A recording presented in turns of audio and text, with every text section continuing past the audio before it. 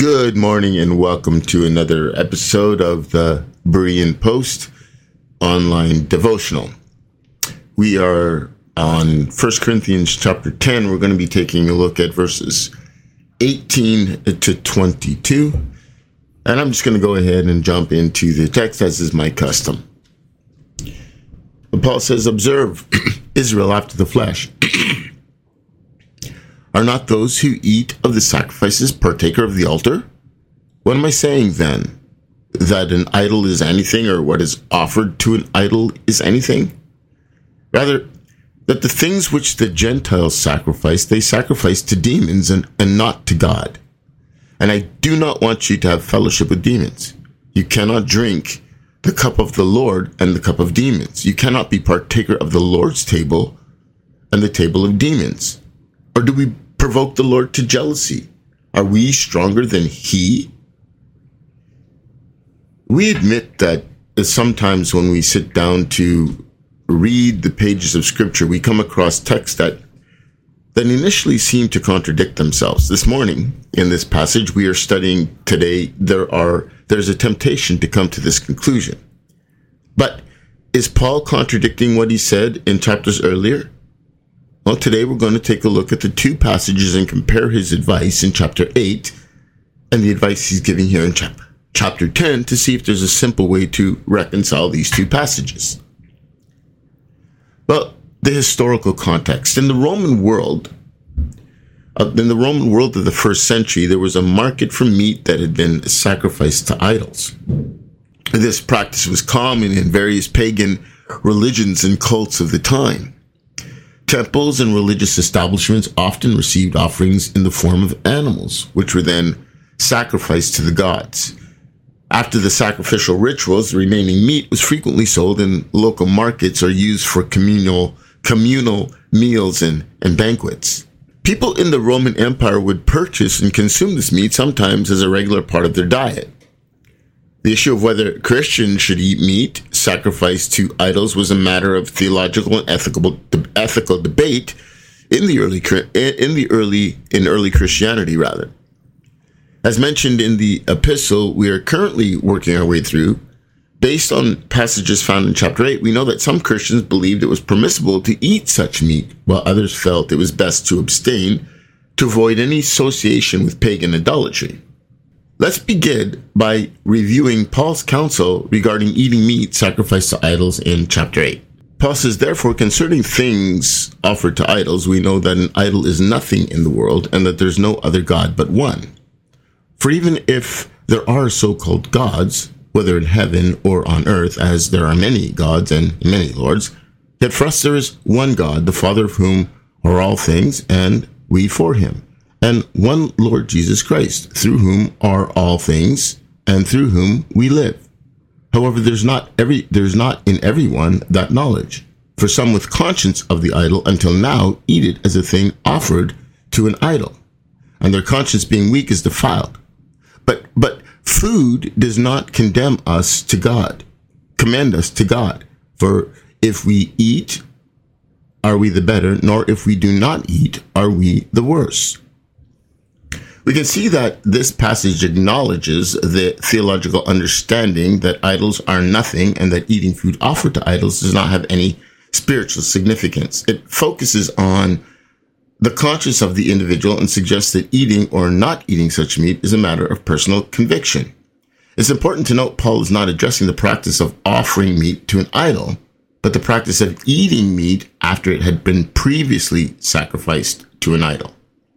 In our passage today, Paul says, "Rather, the things which the Gentiles sacrifice, they sacrifice to demons and not to God, and I do not want you to have fellowship with demons. You cannot drink of the cup of the Lord and the cup of demons." So in this passage, Paul takes a stricter approach because he's dealing with the practice of idolatry. Here, Paul emphasizes that idolatrous practices are essentially the worship of demons and warns against any fellowship with such practices.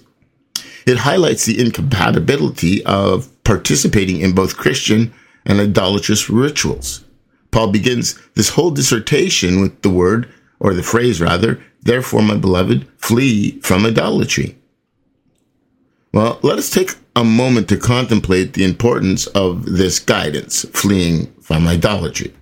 It's important to recognize that within the early church of Corinth, there were individuals who, despite being members of the church, still adhered to pagan idolatry.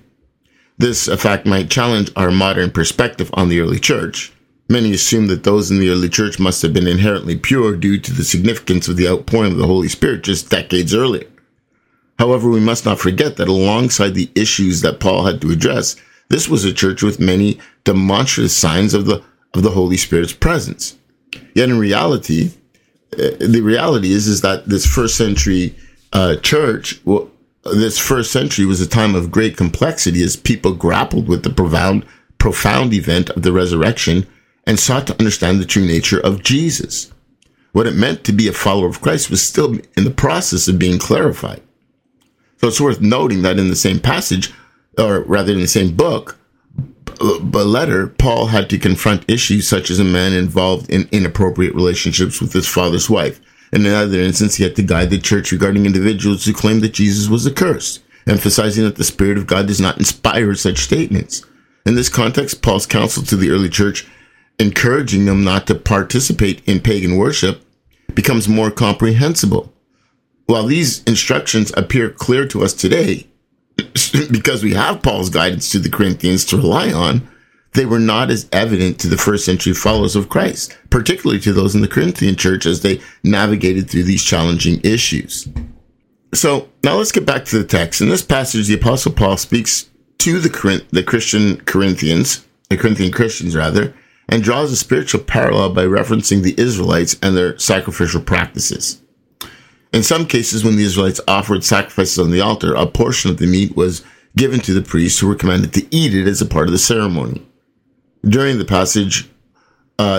Passover, the worshippers, for instance, ate the rest of the lamb as a communal meal.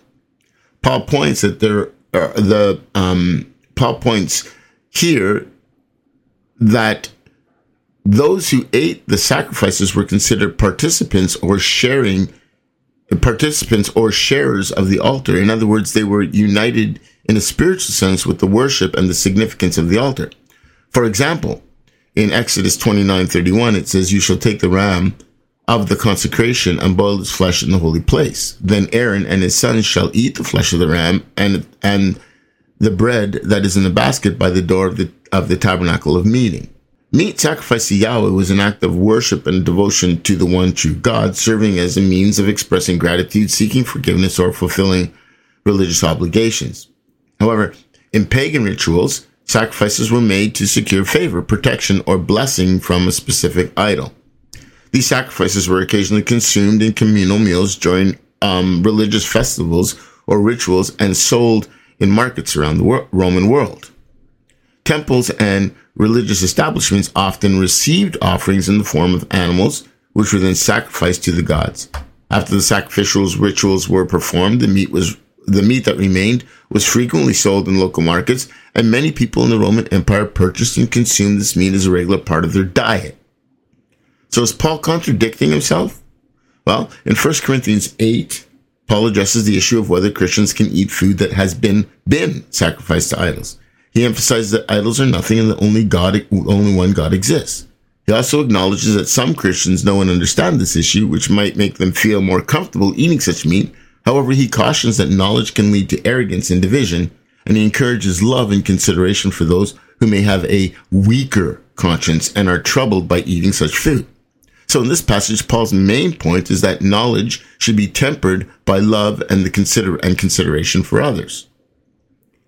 In our passage today, Paul continues to discuss the issue of food sacrificed to idols, however, with a strict warning to flee from idolatry, which in this case meant the practice of offering meat to demons. He clarifies that while an idol is indeed nothing, the sacrifices offered to idols by pagans are offered to demons, and that participating in such sacrifices or idolatry practices is unacceptable for Christians because it involves the worship of demons. So in this passage, Paul's main point is to emphasize the danger of participating in idolatrous practices and the spiritual implications of such participation. Well, in the present day, this passion delves into an enduring issue that continues to confront us. the distinction between matters of conscience and matters of sin. Within many contemporary church practices, these two concepts frequently intertwine.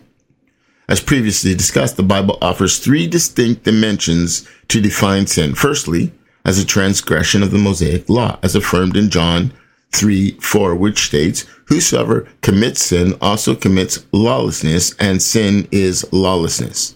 Secondly, it encompasses the failure to act by one's knowledge of what is good. As the passage states, "Therefore to him who knows to do good and does it not, to him it is sin."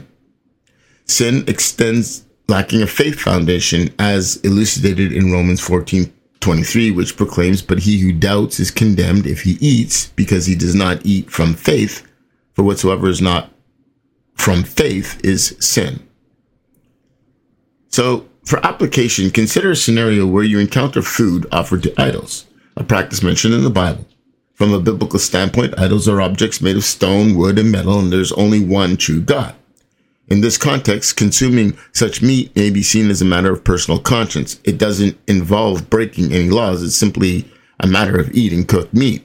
According to Paul's teaching in the Bible, if your conscience allows you to partake in such meat in faith, you're free to do so. However, Paul understands the importance of considering how your actions impact others.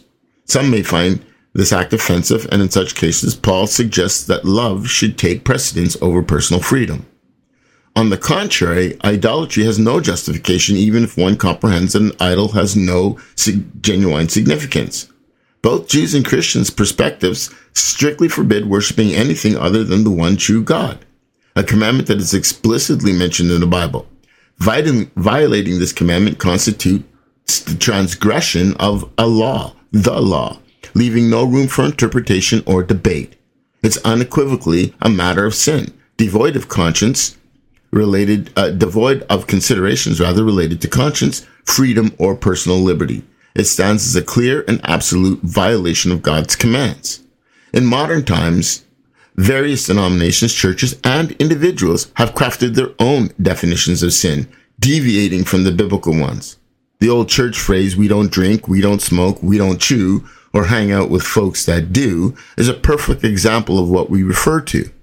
In some instances, matters of conscience are elevated to moral concerns and sins, while in other cases, biblical sins like adultery, pornography, fornication, drunkenness, wild parties, lying, unforgiveness, pride, jealousy, personal ambition, prejudice, and hatred are treated as matters of individual conscience.